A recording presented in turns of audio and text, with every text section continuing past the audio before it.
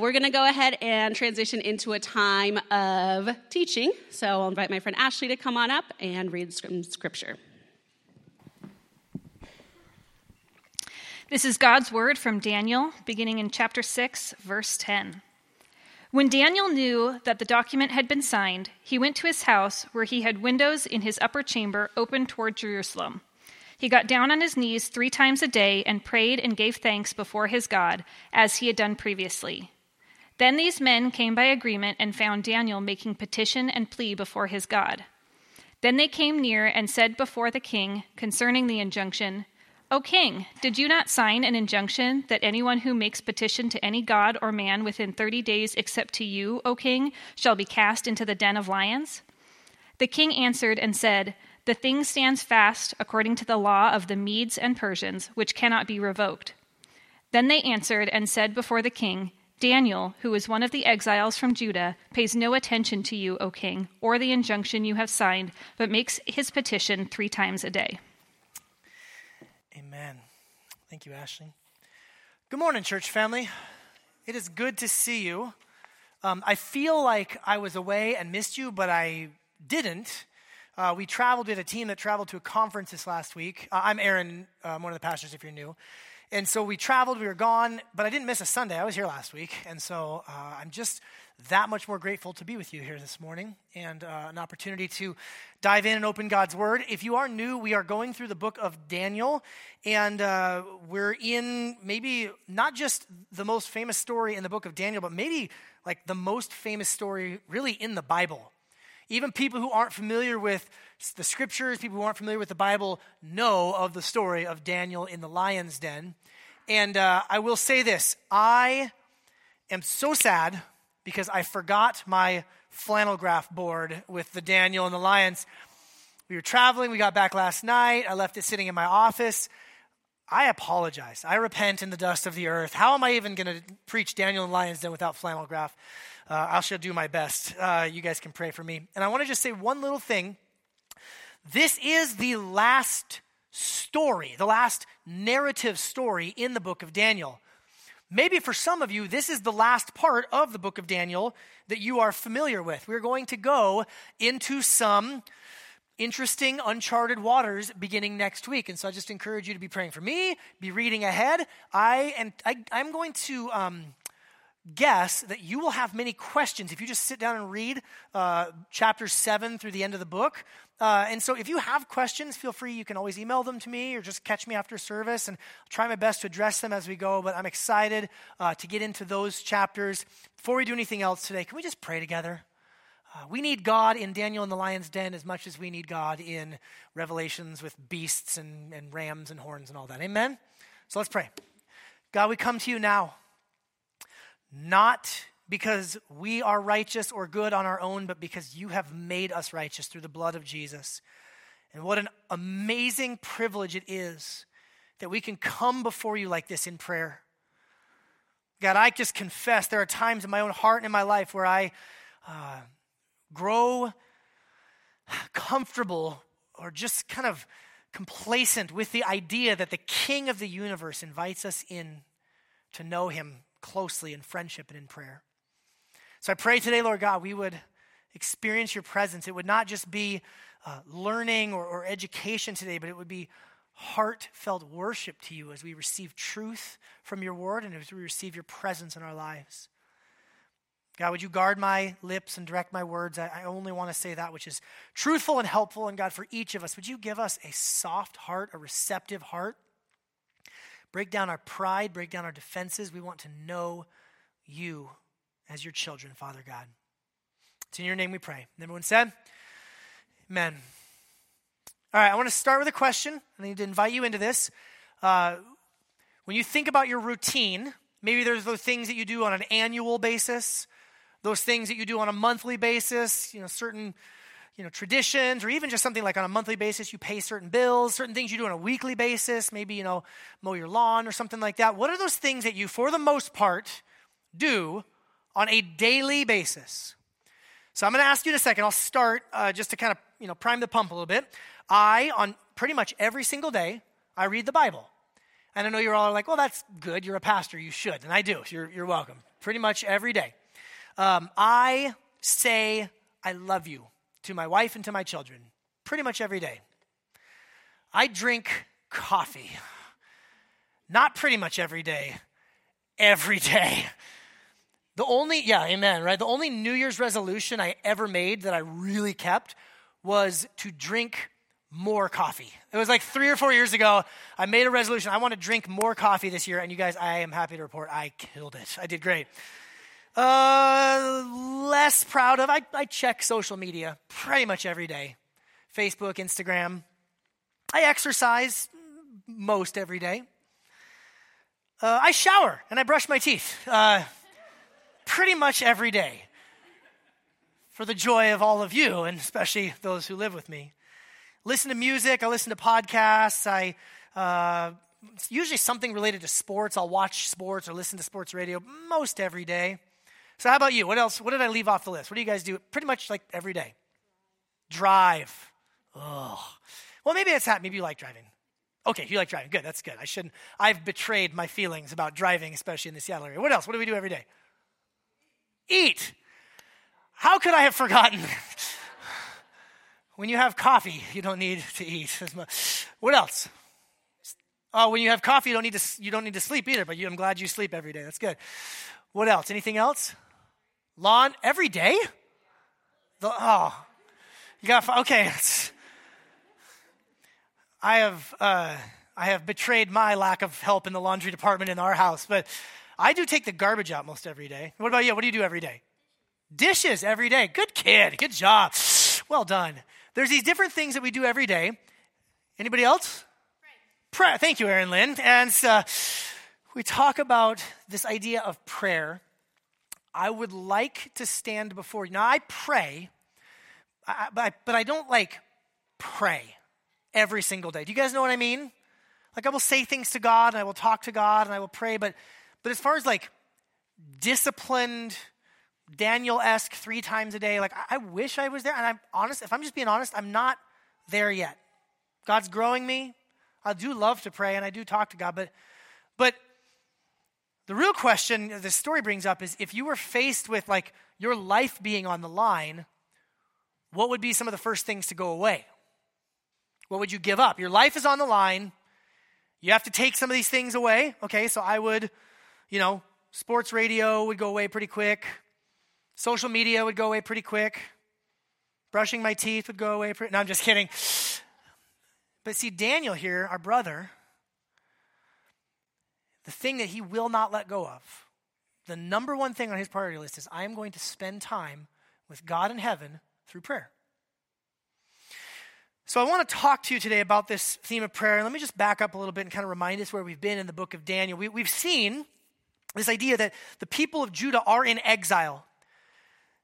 God redeemed the people of Israel. He brought them out of slavery in Egypt. He brought them into a new land flowing with milk and honey, and they made a covenant together, and God said, I will be your God, and you will be my people, and I want you to live according to this covenant, and if you do that, I will bless you, I'll protect you, I'll provide for you. And over the centuries, yes, centuries, God's people, the people of Israel, were over and over and over and over again unfaithful to the covenant of God. And after centuries of grace and centuries of warnings through the prophets and centuries of long suffering and patience and kindness from the Lord, he removed them from the land. And the people of Judah were taken into exile in Babylon. But even in that exile, God said, I'm not done with you.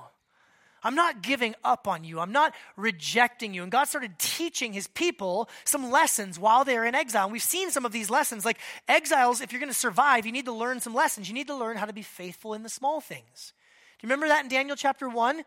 Where they were taken into exile. And these were teenage boys. Daniel, Hananiah, Azariah, and Mishael. They were taken into exile. And they were faced with this food challenge. Right? And we're not going to eat the king's food. By the way, I don't know do you guys know any teenage boys? How many of them are disciplined when it comes to food? Exactly 0.0% of teenage boys are that disciplined when it comes to food. But these young men had to learn to be faithful in the small things. We also read from the prophet Jeremiah that they were to seek the welfare of the city. That they were not just to like hunker down and have kind of a survival mindset. They're actually to go on mission to love the people of Babylon and seek the welfare of the city. We saw in Daniel chapter 2 that they're to seek wisdom from God's word. Not from the astrologers and the magicians and all of the wise men. They were to, Daniel 3, they're to be courageous under pressure. Remember that? Shadrach, Meshach, and Abednego, that's their Babylonian names. King Nebuchadnezzar says, everybody come to me, bow down, worship this statue. And they say, we're not going to do it. Our God, they say, our God can save us. Our God will save us. And even if he doesn't, we are not going to bow down to your stupid statue, Nebuchadnezzar. So they had to learn how to be courageous. Daniel chapter 4, they had to learn how to abandon pride and pursue humility. They saw Nebuchadnezzar, the great tree, get chopped down, proverbially speaking. And while that was a lesson for Nebuchadnezzar, it was also a lesson for the people who were watching to abandon pride and pursue humility. Daniel 5, they had to learn how to live under the mighty hand of God. You remember the writing on the wall? And the hand comes and it brings judgment on the proud and the wicked. But it brings redemption for those who are, by God's grace, pursuing humility and trusting in him. And then today, we're going to learn the lesson that if you're going to survive in exile, you gotta pray. You got to be close with God in prayer. So we're going to pick this up actually in the end of chapter 5, because we saw this last week, and I want to tie it together. Chapter 5, verse 30. So that very night of the handwriting on the wall, Belshazzar, the Chaldean king, was killed. And Darius the Mede, so here's a new character, a new ruler. Darius the Mede received the kingdom being about 62 years old. And it pleased Darius to set up over the kingdom 120 satraps. That's like a local regional sort of governor to be throughout the whole kingdom, and over them 3 high officials. So 120, kind of lower level rulers, and they're going to report to 3 guys, of whom Daniel was one. Can we just pause for a moment and just, how remarkable is it that Daniel stays in a position of leadership from the Babylonian Empire to the Persian Empire?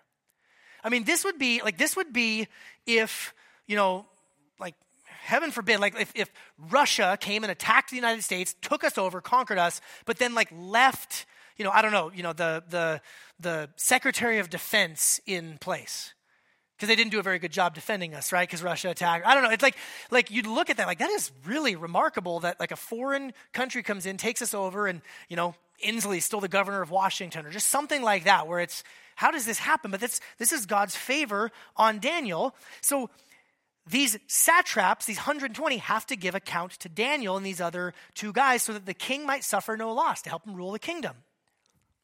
Then this Daniel, get this, became distinguished above all the other high officials and satraps because an excellent spirit was in him, and the king planned to set him over the whole kingdom. All right, I want to pause and do a little history lesson real quick, because this is a major event in world history. I actually was talking with my wife last night, and one of my daughters, Mackenzie, she's learning about this in her history class in high school right now. This is a major event in world history, the fall of Babylon and the rise of the Persian Empire. If you look in the Old Testament, approximately 700 BC, King Cyrus was prophesied by Isaiah. God says, I'm going to raise up a guy named Cyrus, and he is going to bring judgment on Babylon, and I'm actually going to use him in some powerful ways, despite the fact that he is himself not a good guy. So Cyrus is widely known, both from the Bible as well as from world history, as the king of the Persian Empire who takes over Babylon, and now Persia is the biggest, most successful empire in the world. We read about it last week, October 12th, 539 BC, Cyrus the Great conquers Babylon. And actually, this is kind of good news, because Cyrus, in the year 538, the very next year, he sends the Jewish exiles home. This is awesome. The Babylonian government, Nebuchadnezzar in particular, they were very centralized. Nebuchadnezzar's like, I'm going to be in charge of everything. Think about like the golden statue. You all come to me and you bow down and worship at the feet of my statue. It's a very centralized approach to government. Cyrus and the Persian Empire did it differently. They said, y'all can go home. You all can go worship whoever you want to. This is to all these different nations. Just pay your taxes and don't do anything stupid, or we'll come and kill you. And it was a much more generous, a much more liberal sort of approach to governing a giant empire. You can read about this in Ezra chapter 1. Ezra chapter 1 says, in the first year of Cyrus, king of Persia, that the word of the Lord by the mouth of Jeremiah, the prophet, might be fulfilled. The Lord stirred up the spirit of Cyrus, king of Persia, so that he made a proclamation throughout all his kingdom and also put in writing, thus says Cyrus, king of Persia, the Lord, the God of heaven, has given me all the kingdoms of the earth, and he has charged me, get this, to build him a house in Jerusalem, which is in Judah. He's going to build a temple for the God of Israel. This is Cyrus, king of Persia, modern day Iran, saying, we got to make sure there's a temple built in Jerusalem. This is wild stuff, you guys. Whoever is among you of all his people, may his God be with him. Let him go up to Jerusalem, which is in Judah, and rebuild the house of the Lord, the God of Israel. He is the God who is in Jerusalem. So under Persian rule, the Israelites do a lot better. We see Ezra here is going to have favor from King Cyrus. We see, if you read the book of Nehemiah, he gets favor from the Persian king Artaxerxes. Have any of you ever read the book of Esther? Esther becomes the queen of Persia with King Ahasuerus. And here we see Daniel and Darius the Mede. He's got a lot of favor. Like, it's actually a lot better under Persia. Not perfect, but better. All right, back to history. 522 BC, a guy named Darius the Great becomes king. Here's where the conundrum lies. We know from the Bible and from history that Cyrus is the emperor of Persia. We know that many years later, a decade and a half later or so, a guy named Darius the Great becomes king. It leaves us with this question: who in the heck is Darius the Mede? Why is he the king? What's going on here? So, 3 possible explanations. First, our more skeptical friends and neighbors would say, well, this is just a fictitious character. This is something that the Bible authors just made up. There is no historical figure known as Darius the Mede. Cyrus was the king at the time. There's a later king named Darius. So some fool who helped write the Bible got him confused and accidentally called Cyrus Darius, so therefore you shouldn't trust the Bible or listen to what it has to say. We reject that. Okay, and I'll tell you why in a moment. Number 2, some have said, well, maybe it's just a throne name for Cyrus. You know how sometimes kings have different names? I mean, we've seen even Daniel is called Belteshazzar, and Hananiah and all them, or Shadrach, Meshach, and Abednego. Same was true with kings. Sometimes they'd have multiple names. So maybe Darius is just another name for Cyrus. Or third option, the one that I'm actually the most compelled by, is this Darius the Mede is not the king, not the emperor over all of Persia, but he's a regional governor over the area of Babylon. There's some pretty interesting scholarship. They debate. There's 2 different guys. There's a guy named Ugbaru and a guy named Gubaru. Ugbaru and Gubaru. It's like Shaquille and Shaquem Griffin, right? Like Seahawks fans out there. Like, there's 2 different guys history tells us about, and maybe one of them was also known by the name of Darius, and they were a regional governor. I kind of think that because it says they received the kingdom. And if you look over in Daniel chapter 9, it gives some more details. In the first year of Darius, son of Ahasuerus, by descent a Mede, who was made king over the realm of the Chaldeans. I'm sorry, we have the typo on there, guys. So look it up. Daniel 1, it says he was made king over the realm of the Chaldeans. Either way, can I just tell you, we don't really know who Darius the Mede is. We're not entirely sure who he is. We don't have 100% certainty, historically speaking, but does that mean we shouldn't trust the word of God? Do you guys remember last week's Belshazzar controversy? Stephen Miller is a scholar, and he says this: although no text has yet been discovered that identifies Darius the Mede, numerous historical details in the book of Daniel have been confirmed, and it is reasonable to expect that the author was also correct at this point. As another commentator, Joyce Baldwin, warns, to assume that Darius the Mede did not exist and to so dismiss the evidence provided by this book is high-handed and unwise, especially in the light of its vindication in connection with Belshazzar, who at one time was reckoned to be a fictional character. At this point in human history, we're not really sure who Darius the Mede is. But God is true and faithful in his word, and I would urge you to trust it. If you are interested by this, I have a gift for you. I have 3 gifts for you. I have a 7-page PDF document on the church's website that you can download with selections from multiple commentaries about the different theories, and in those they reference the scholarly works of 2 other people. So I have like a 20-page and a 30-page scholarly peer-reviewed article. If you want to just be awake all night tonight, reading about the possible identities of Darius the Mede, then I would love to serve you and love you in that way. Go to our website and download those. I want to move on with the story. Picking back up in verse 4. So these other high officials and satraps sought to find a ground for complaint against Daniel with regard to the kingdom. I think there's jealousy here. 120 satraps, and then there's 3, but it says that Daniel still rises to the top. Daniel finds favor, Daniel gets elevated, so there's jealousy. Try to imagine a world in which some politicians didn't like each other and were jealous of each other. Just stretch your imagination. But they could find no ground for complaint or any fault because he was faithful and no error or fault was in him. Now you got to stretch your imagination. Think of a politician with no ground for complaint or any fault. So these men said, we shall not find any ground for complaint against this Daniel unless, here's our angle, unless we find it in connection with the law of his God. Babylon's gone.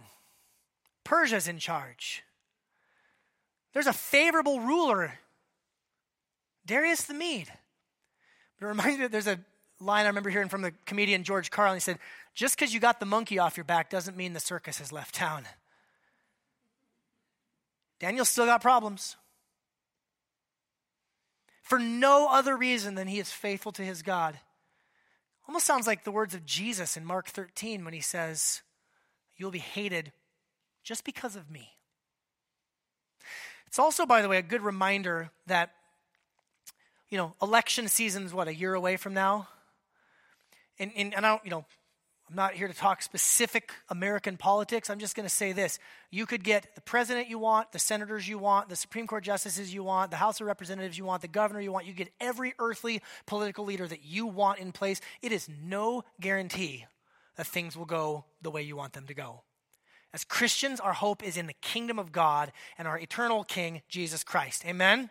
So we can want for certain political things to happen, but that is not where our ultimate hope lies. So these high officials and satraps came by agreement, or that word like conspiracy. They came by agreement to the king and said to him, O King Darius, live forever. All the high officials of the kingdom, all of us, the prefects, the satraps, the counselors, and the governors, we're all agreed. Everybody thinks this, king. We all have this great idea for you. You should establish an ordinance and enforce an injunction that whoever makes petition to any god or man for 30 days, except for you, O king, shall be cast into the den of the lions. So we know that Persia's got a more kind of liberal approach to religion, but just get this, Darius, just for 1 month. 1 month, let's just make it a little more centralized. Let's build you up. We all love you, Darius the Mede. Live forever, buddy. We had this great idea to really kind of elevate you just for a month, and then everybody can go back to worshiping and praying as they see fit. So king, establish the injunction, sign the document so that it cannot be changed according to the law of the Medes and the Persians, which cannot be revoked. You guys know about this? Like in the Persian Empire, like the document, the law was king. In most empires, it's the word of the king that matters. But in the Persian Empire, they would actually elevate the written law. It's actually surprisingly modern. So sign it. It can't be changed. Therefore, King Darius signed the document and the injunction. Now, when Daniel knew, verse 10, that the document had been signed, he panicked and wrote letters to all of his senators and he went to his house, where he had windows in his upper chamber open toward Jerusalem. Windows are open, facing the city that he has not seen since he was 14, 15, or 16 years old. Psalmist in Jerusalem, if I forget about you, let my right hand forget what its function even is. Daniel's praying with the windows open, and there's a boldness element here to be sure, but I actually think there's a little, just a side thing. You know how when we pray, we always say things like, heads bowed and eyes closed? I don't actually know where that comes from. The most biblical pattern of prayer, if you look, Jesus does it, all the patriarchs, people, it says they lift their eyes to heaven and pray. To look up toward the sky, to be reminded that God is great and glorious. I don't think there's anything wrong with closing your eyes and bowing your head, but here Daniel's got the windows flung open, facing toward the city that he hasn't seen in maybe 7 decades. And he prays. He prays and gives thanks before his God as he had done previously.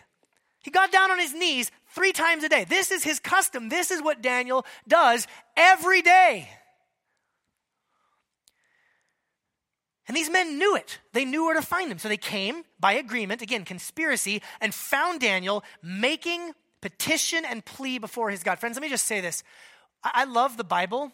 I really love one aspect of the Bible. The Bible is really honest with its depictions of the people in the Bible. You guys know what I'm talking about? Like, have you ever read the story of Abraham?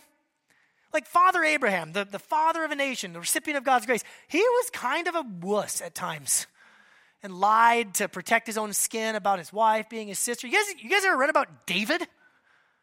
Ugh. Like Jerry Springer Show stuff right there. The Bible is full of people who, yes, they're heroes of the faith. Yes, they're recipients of God's grace, but they're just kind of a mess. With few exceptions, there are a few people in the Bible that God allows us to see it more or less in an ideal sort of a way. I think of Boaz, the husband of Ruth. You read that story? I mean, he's just pretty much kind of perfect. I think of Deborah, the judge, back in the book of Judges. She's just kind of ideal. And Daniel is one of these figures. He is presented kind of as an ideal. And the secret to this longevity and this faithfulness is his prayer life. This is what's behind the scenes the whole time. Interpreting dreams, rising through the ranks, governing with wisdom. The reason why he's presented as such an ideal is because of his commitment to prayer. So verse 12, then they came near and said to the king concerning the injunction, "O king, did you not sign a law?" Like, we're just checking. You actually signed it, right? Did you sign it? You sent it out that anyone who makes petition to any god or man within 30 days, except to you, O king, shall be cast into the den of lions. The king answered and said, the thing stands fast according to the law of the Medes and the Persians, which cannot be revoked.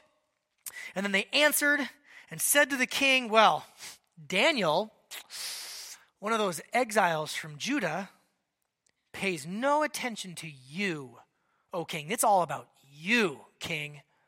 He's not listening to you or the injunction you have signed, but he makes his petition still 3 times a day. Now, this is fascinating. Then the king, when he heard these words, was much distressed, and he set his mind to deliver Daniel. He's going through the law books. He's racking his brain. He's calling people, trying to figure out, how do I save Daniel? Oh, no. And he labored until the sun went down to rescue him. Think about that. Like, that is favor. That is love. That's loyalty. That's remarkable. So then these men came, again, by agreement, conspiracy, to the king, and said, no, O king, I'm just reminding you that it is a law of the Medes and Persians that no injunction or ordinance that the king establishes can be changed. We're just reminding you. Isn't it ironic that the very law that Darius signed that would elevate him to a divine status actually resulted in his enslavement. He thought this would raise him up, and it has actually crashed him down lower. It's like in the movie Aladdin when Jafar's like, make me a genie, and then he's like, a genie, and then he gets like in a lamp. Guys, it's relevant. It's Persia, okay? It's Persia. Don't even, man, tough crowd.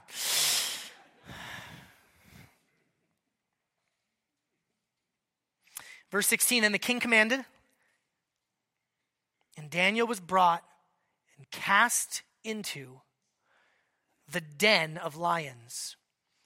Archaeologists say it's like a pit. It's like a hole in the ground, kind of a cave that could be covered up and I don't know where you keep your lions, but that's where they kept their lions. The king declared to Daniel, listen to these words, you guys. This is phenomenal. May your God, whom you serve continually, deliver you. And a stone was brought and laid on the mouth of the den, and the king sealed it, like wax, with his own signet and with the signet of his lords, so that nothing might be changed concerning Daniel. And the king went to his palace. The king went to his palace and spent the night fasting. No diversions were brought to him, no food, no musicians, no young women from the harem, nobody to come read him stories of his great accomplishments and conquests. He fasted and he did not sleep. Then, at the break of day, the king arose and went in haste to the den of the lions. And as he came near to the den where Daniel was, he cried out in a tone of anguish. Are you guys hearing all this? It's amazing.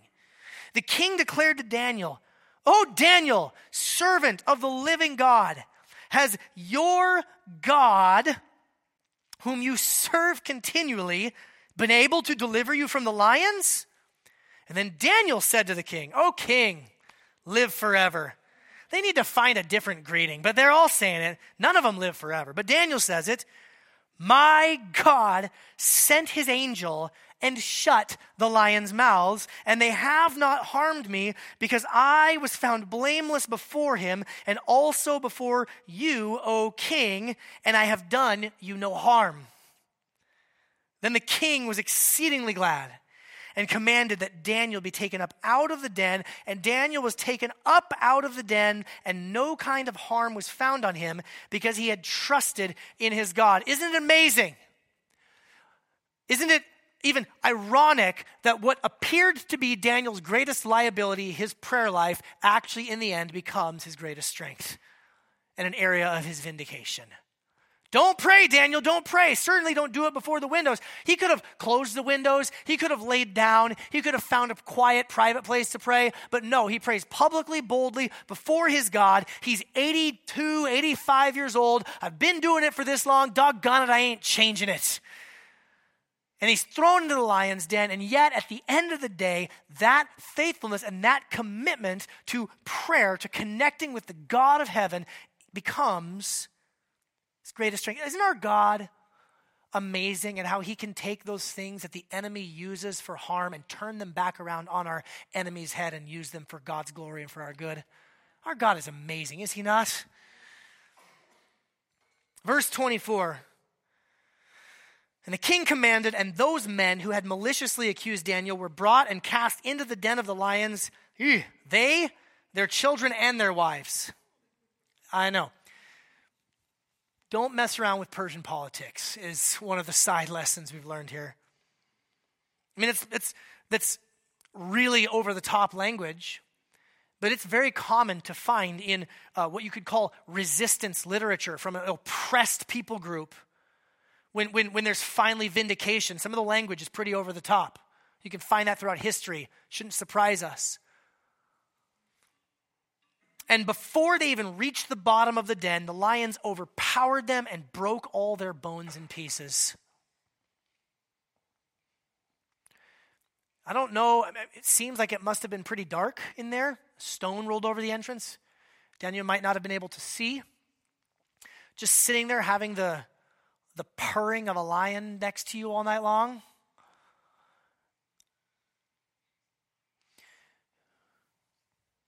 The prophet Jeremiah was also writing and speaking around the time of the exile, and he said some things about lions that, the people of Israel might have been thinking about, or Daniel might have even read about. Jeremiah chapter 50, Jeremiah says, this is the word of the Lord, that Israel is like a hunted sheep driven away by lions. First, the king of Assyria devoured him, and now at last Nebuchadnezzar, king of Babylon, has gnawed his bones. What the prophet Jeremiah is saying is that because Israel and Judah have been unfaithful for centuries, there will come a day of reckoning before the Lord. Judgment will come, and it will be like a lion versus a sheep. Now, I have been around a lion one time in my life. Last year when we took a team to Uganda, at the very end of the trip, we went out on a safari, and out of the blue, the driver just yanks the steering wheel of our little, Indiana Jones Jeep thing and pulls us off into like this bed of grass. We're like, where are we going? What are we doing? And we stop, and he kills the engine, and about this far away from us is a mama lion laying there with a cub. And she wasn't even like all that big. She wasn't even growling. She was just breathing. And the knots of my loins came untied. like Belshazzar, right? You're in the presence of something serious. And God says, and also, by the way, I was in the presence of a sheep a few weeks ago. Totally different response. Didn't care at all.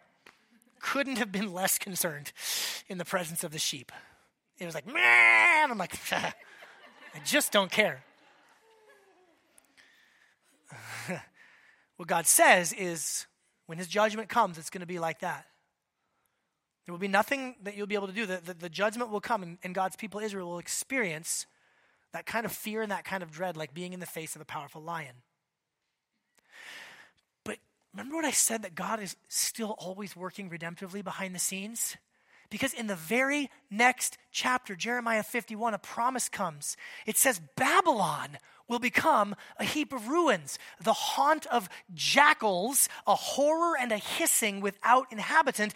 They, Babylon, shall roar together like lions. They shall growl like lions' cubs. Verse 44, but I will punish the Babylonian god Bel in Babylon, and I will take out of his mouth what he has swallowed. The nations shall no longer flow to him. The wall of Babylon has fallen. How many times have we seen here in the book of Daniel that God is doing direct, very literal fulfillment of these prophecies that came from Isaiah and Jeremiah? You'll walk through the fire and not be burned. You'll be removed from the mouth of the lions. Friends, God has not given up on his people, Israel, and Daniel's vindication is the vindication of all of his people. So, verse 25, King Darius writes to all the peoples, nations, languages that dwell on the earth. We've heard that before. Peace be multiplied to you. I make a decree that in all my royal dominion, people are to tremble and fear, not before my lions, but before the God of Daniel. For he is the living God, enduring forever. His kingdom shall never be destroyed, and his dominion shall be to the end. He delivers and rescues. He works signs and wonders in heaven and on earth. He who saved Daniel from the power of the lions. So this Daniel prospered during the reign of Darius and the reign of Cyrus the Persian. That's another reason why I think Darius is a governor and Cyrus. But here's the point. Daniel prospered. He trusted in God. He was vindicated. Daniel prospered. If you were around last year when we, during the Advent season, I did a sermon on the Magi coming from the east to bow down at the feet of the newborn Jesus, the baby Jesus. You might remember that I explained to you that the Magi is actually the name of a Persian tribe. It's a tribe of Persia. Magi isn't just some random word. It's like the Babylonians had their tribe of the Chaldeans who led them in magic and astrology. The Israelites had the tribe of Levi who served as priests and led the worship. Well, the Persians had the tribe of Magi. And I just can't help but speculate that in this time of prospering, Daniel started to say, there's going to be a king born in Judea one day. And there's going to be a star that shines brightly. And y'all should pay attention. And y'all should watch for when this star comes, because there's going to be a king born someday. I can't prove it. But it sure seems like these magi got these ideas from somewhere. Maybe from a faithful Jewish exile who was just bold enough to tell of the hope of the birth of the Messiah. I also think of another tribe, not just the tribe of the Magi. I think of another tribe. Because in Daniel chapter 1, you guys might remember this. It tells us that among these exiles were Daniel, Hananiah, Mishael, and Azariah of the tribe of, what does it say? Judah. Do you guys know about Judah? You know, Abraham, Isaac, and Jacob. Jacob's name is changed to Israel. He has 12 sons. One of his sons is named Judah. Judah becomes the tribe. And when Israel is at the end of his life, he's praying over and he's blessing his sons. And he says about Judah, he says, Judah is a lion's cub, and the scepter shall not depart from Judah. Judah will be the line of the kings.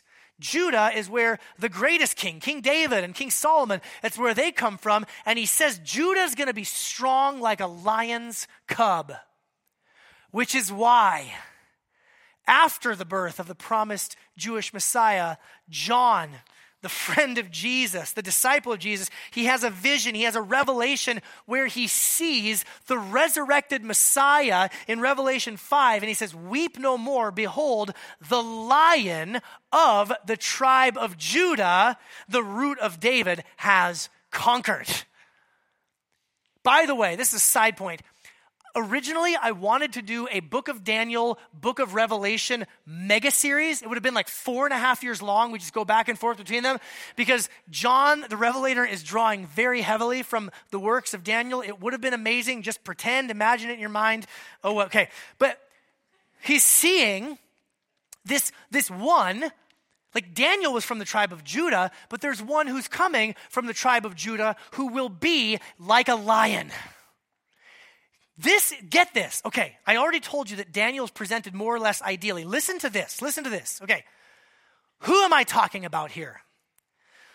The rulers conspired against him. The leaders and the rulers conspired against him, but no fault could be found in him. And in the moment of his greatest trial, he turned to the God of heaven in prayer. Now, a local regional governor did everything he could in his power to save him, but ultimately had to sentence him to death. But even in that moment, he trusted in the God of heaven. He was placed dead for all intents and purposes into the ground, and his grave was, sealed with a stone. Are you guys seeing this? But early in the morning, people ran to the gravesite and he was found alive, and then his vindication comes with authority and power over the nations of the earth. Friends, Daniel is nothing more than a loud neon flashing light prototype pointing us forward to Jesus Christ. This is unbelievable to me. This is amazing to me. And here's the thing. I told you that Daniel was good, but guess what? Jesus is better. Because Daniel was, found alive, but he died again. Jesus is still alive. He got up out of the grave, and he will never die forever and ever. He's alive forevermore. Daniel was rescued in this one instance, but Jesus promises that all who place their faith in him will be rescued not just from the power of lions, but from the jaws of death itself, and will be granted eternal life. And Daniel prayed a lot. Guess what? Jesus prayed more. Jesus was known throughout his earthly life and ministry for making loud cries and supplications. We're told that he would often withdraw to lonely places to pray. The night of his arrest and his betrayal, he goes into the garden and prays so earnestly that his sweat becomes like drops of blood. He dies in our place for our sins. He rises again victoriously. He ascends to the right hand of the Father and the Majesty on high, where do you know what he's doing right now? Hebrews 7 says he's praying for us. He is able to save to the uttermost those who have their faith in him because he always lives to make intercession for us. Jesus, the Lion of the tribe of Judah, stands before God day and night, pleading our case before the Father so that we can know that our sins are forgiven and we're washed white as snow. How awesome is Jesus? Daniel's good, Jesus is better. Now listen. I'm going to, in a minute, I'm not going to say it now, I'm going to, in just a minute, say that we need to learn how to pray more. I'm not saying it yet. I'm not saying it, okay? In a minute, I'm going to say it. Right now, what I'm saying is, Jesus is amazing. He's prayed for us. He is praying for us right now. All of our days are held in his hand, and as amazing as your prayer life might be, your hope should not be in your prayer life. Your hope should be in the Lion of the tribe of Judah who prays day and night on our behalf before the Father in heaven, okay? You guys with me? Please do not forget that. As I now say to you, exiles are only going to make it if they learn how to rely on God in prayer, okay? We need to learn how to pray. We need to learn how to pray. Let me just share a little history real quick. We launched this church in 2015. And by God's grace, we, the elders who were leading at the time, we sat down and we wrote down a list of values. We said we want our church to be all about these things. We said we want to be all about sound doctrine. And then number 2 on our list was we want to be people of prayer. And there's 9 values total if you want to look them up on the website. But by God's grace, we sit down sometimes as an elder team and we look at those values, and God has been good to us. We've actually kind of stuck by our values for the most part. But we've made little steps along the way to say we really actually want to grow as people of prayer. At the end of last year, I really felt God stirring in my heart and some of the other elders really stirring in our hearts that 2019 needed to be a year that was focused on being people of prayer. And so we kicked off the year with a sermon on prayer. If you hadn't listened to it, I would encourage you can go on our website and listen to it. We set up a prayer team to not only be available after the services to pray with people, but to help send prayer requests to the elders, because every week we meet on Tuesday mornings and we pray over the people of the church. Every week that we meet. And to host some prayer nights. How many of you were at the prayer night we did over at Alderwood with a handful of different churches together? Okay, some of you. And then we've done one just Sound City only prayer night in the offices. We're going to do another one here in October. I would encourage you to put it on your calendars. We said, God, we want to be people of prayer. We want to grow in this.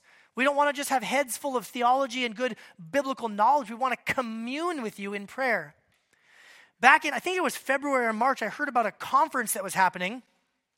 Kind of organized and led by a pastor and an author named Sam Storms. You might have heard me reference him before. Sam is someone who I deeply respect and greatly admire, and he's actually, we've gotten to know each other a little bit from a distance over the last few years. Got to meet him in person at this conference. We just traveled there this last week. We were in a conference that was just all focused on the subject of prayer. And friends, can I just tell you what God did in my heart personally? God did something in my heart personally where I realized that I believe in prayer. I believe that this is what God wants us to do. But there are times when I face situations in life where when I hit bedrock, what I really am trusting in is practical, pragmatic wisdom.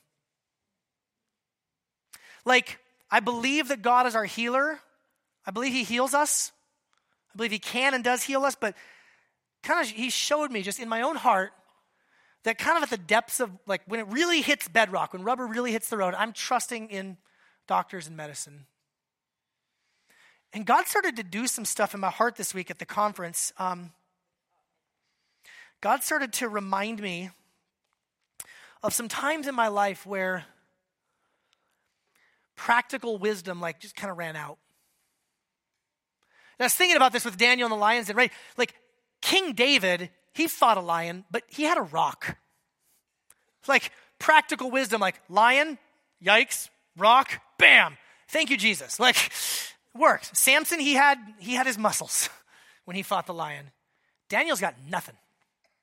Nothing. He's 85 years old. He's in the dark.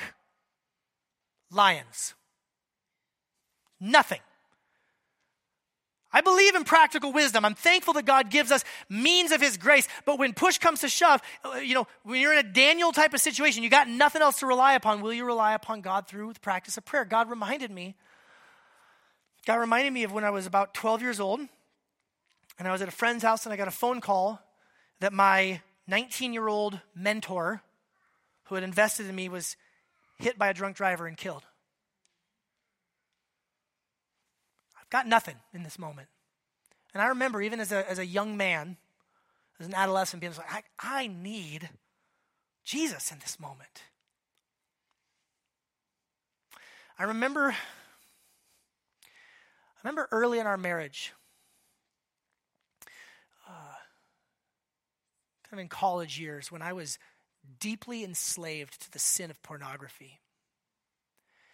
And I had been in an accountability group, and I had put filtration software on my computer, and I had done all sorts of practical, pragmatic steps, and I was still deeply enslaved. And there were some really hard conversations happening from my wife and with me, and I found myself at a place of, I can't trust on software, I can't trust in an accountability group. I need God to show up and do something, or I might lose my marriage before we've even really started. I remember being in my mid to late 20s, as a new pastor, and getting a phone call that one of my childhood best friends had lost their second infant to SIDS. I've got nothing.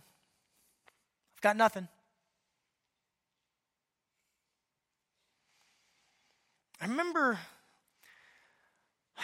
maybe 7 years ago, praying with a friend, a woman who's, maybe at the time mid-40s, a professional, master's degree. She is, and I'm not exaggerating, foaming at the mouth, writhing around on the floor of my office, screaming, "F you, pastor," in full-blown demonic manifestation. I have nothing. I remember in 2014, becoming the campus pastor of Mars Hill Shoreline, right as the nuclear bomb of controversy and everything goes off.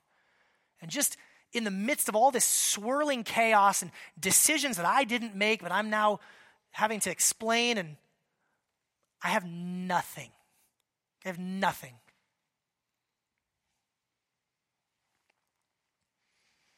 I believe in medicine. I believe in counseling. I believe in spreadsheets. I believe in planning. I believe in wisdom. But there comes a time in pretty much all of our lives where you're left with just nothing. Practical wisdom isn't going to work, and you're either going to despair or you're going to cry out and call on the name of your God. And if you're not there today, praise Jesus. Praise Jesus that you're not there today. Daniel didn't start praying 3 times a day on his knees before the open window on the day when the injunction was signed. He had done it for his life. And when that crucible came, when that moment of, I've got nothing, I can't do anything, there's no practical wisdom, when that came, he had developed a habit of throwing himself on the mercies of his God, which when we strip everything else away, is all that we really have. That's all we have. So, I don't know where you're at today. In all things in my life, actually right now, by God's grace, I'm in a pretty good season. Feel like the church is doing well, healthy, got some exciting things to share with you throughout the fall. Family's doing well. I love my kids. They're godly, good kids. My wife and I, our marriage is strong, and I'm feeling pretty good. But God in his grace reminded me this last week that I better not get comfortable and self-sufficient and prideful in that. I need to be putting into practice today what he is showing me in his word that Daniel did and what Jesus is doing for me right now, which is praying. And I know enough people in this church to know that some of you all are actually going through a really difficult time right now. And I'm thankful for doctors, and I'm thankful for spreadsheets, and I'm thankful for medicine, and I'm thankful for all the gifts of God's grace, but he is the one at the bedrock underneath all of that. So here's what I want to do. I want to actually invite the musicians to come. And I want to just take a few minutes to pray. Sometimes we can get so used to just kind of, first we sing, and then we do the welcome, and then we do the sermon, and then we take communion, and then we sing, and then we go home, and we just need to stop right now. We just need to pray. Some of you are facing real life stuff. And by the way, let me just say this. Some of you are facing real life stuff, but you're like, well, it's not, death of a loved one. It's not cancer. It's not, maybe it's something smaller. Does God not notice when a sparrow falls to the ground and dies? Does he not care about everything great and small? Yes. Maybe in comparison to someone else's suffering, the trial you're going through right now, you're not locked in a den of lions with a rock over the top of it. But God knows, God sees, God cares. Don't let pride get the better of you and say, well, this is a smaller problem. I'll just handle it myself. Bring it to your Father who loves you. You have no idea how much your God loves you. I have no idea how much my God loves me. We live in a time in human history, and we live in a part of the world where we are just so predisposed to trying to make things look good. Stay strong, be wise, make good decisions. And sometimes God in his grace lets us just see that we have nothing except for him. Pete, maybe you just play quietly for a minute here, and I'm just going to invite you. You can either close your eyes, or you can lift your eyes to heaven, whatever you feel led. If you want to do something physical, like kneel or just open your hands in like a posture of reception, I'm just going to take a minute. We're going to pray before we celebrate communion.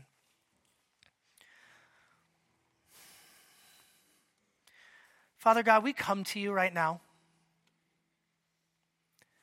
We come to you right now and we confess. God, I confess my own pride and self-reliance. God, I invite anyone else in that place today to join me in this prayer of repentance and confession. God, I confess that I have relied upon myself. I've relied upon my own wisdom, my own strength. I've relied upon gifts of your common grace instead of at the deepest part of my heart relying upon you. God, we bring our troubles to you now. We bring our hardships to you now. God, we know that this side of eternity, not every situation is going to resolve the way we want it to. But God, what if you did want to bring your power in this situation? God, for those whose hopes have grown cold and dim, would you light a spark in their hearts right now? Our God can save us. Our God will save us. And even if he doesn't, we're still going to trust in you. God, I pray for those who are sick right now. God, we thank you for the gift of medicine and modern doctors and wisdom that they have. But God, all that comes from you. Forgive us for placing our ultimate hope in them. And God, may we cry out to you. And God, what if you even wanted to heal some people today? Would you forgive us of our skepticisms and our fears? God, for those who are facing deep relational difficulties right now, broken relationship that just got nothing except for you, which is more than enough. God, would you bring restoration? God, would you help us to be persistent in our praying? Daniel 3 times a day, all his life.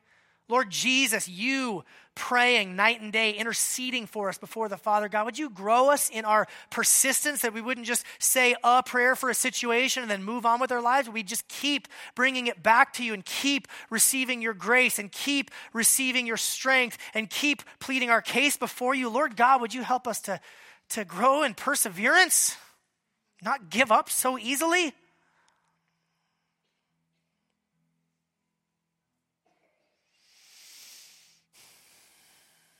God, for those who are stuck in addiction, pray by the power of your Spirit and the authority of Jesus that you would bring a breaking of those bonds right now. alcohol addiction, drug addiction, sexual pornography addiction, whatever it might be, whether it's out in the open or secret, would you break it now by the authority of the Lion of the tribe of Judah, the one who's roaring louder than any other lion that we might be facing? God, would you bring freedom and breakthrough?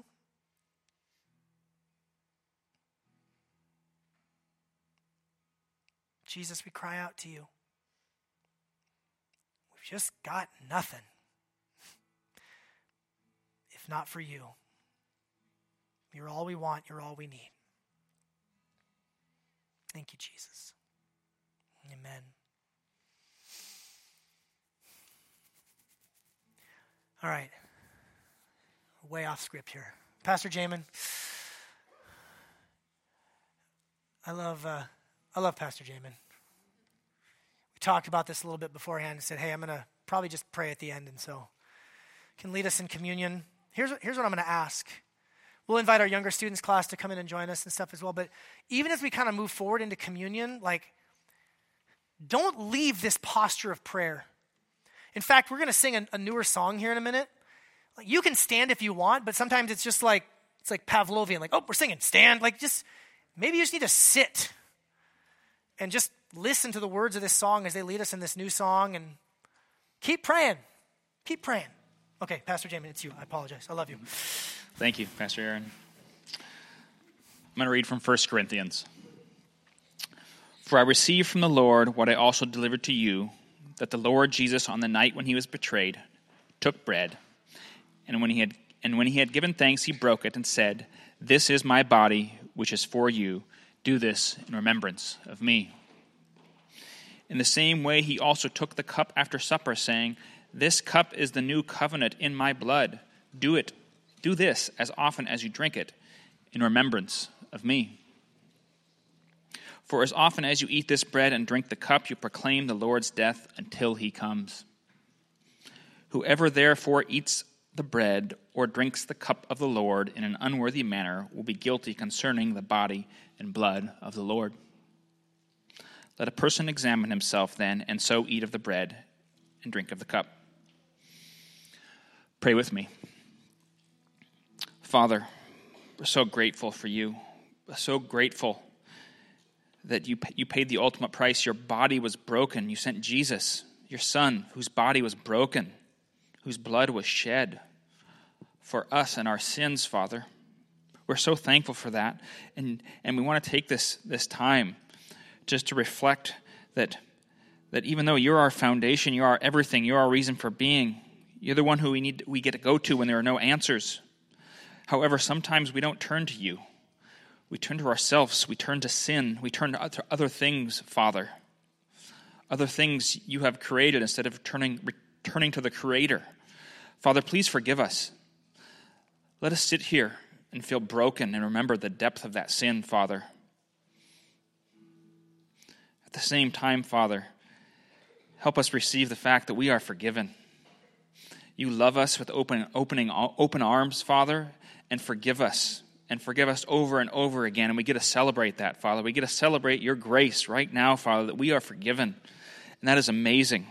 I'm so thankful for that, Father. Help us turn to you when we have no answers and nothing else, Father. Help us rely on you. Help you be our foundation, Father, for everything we need.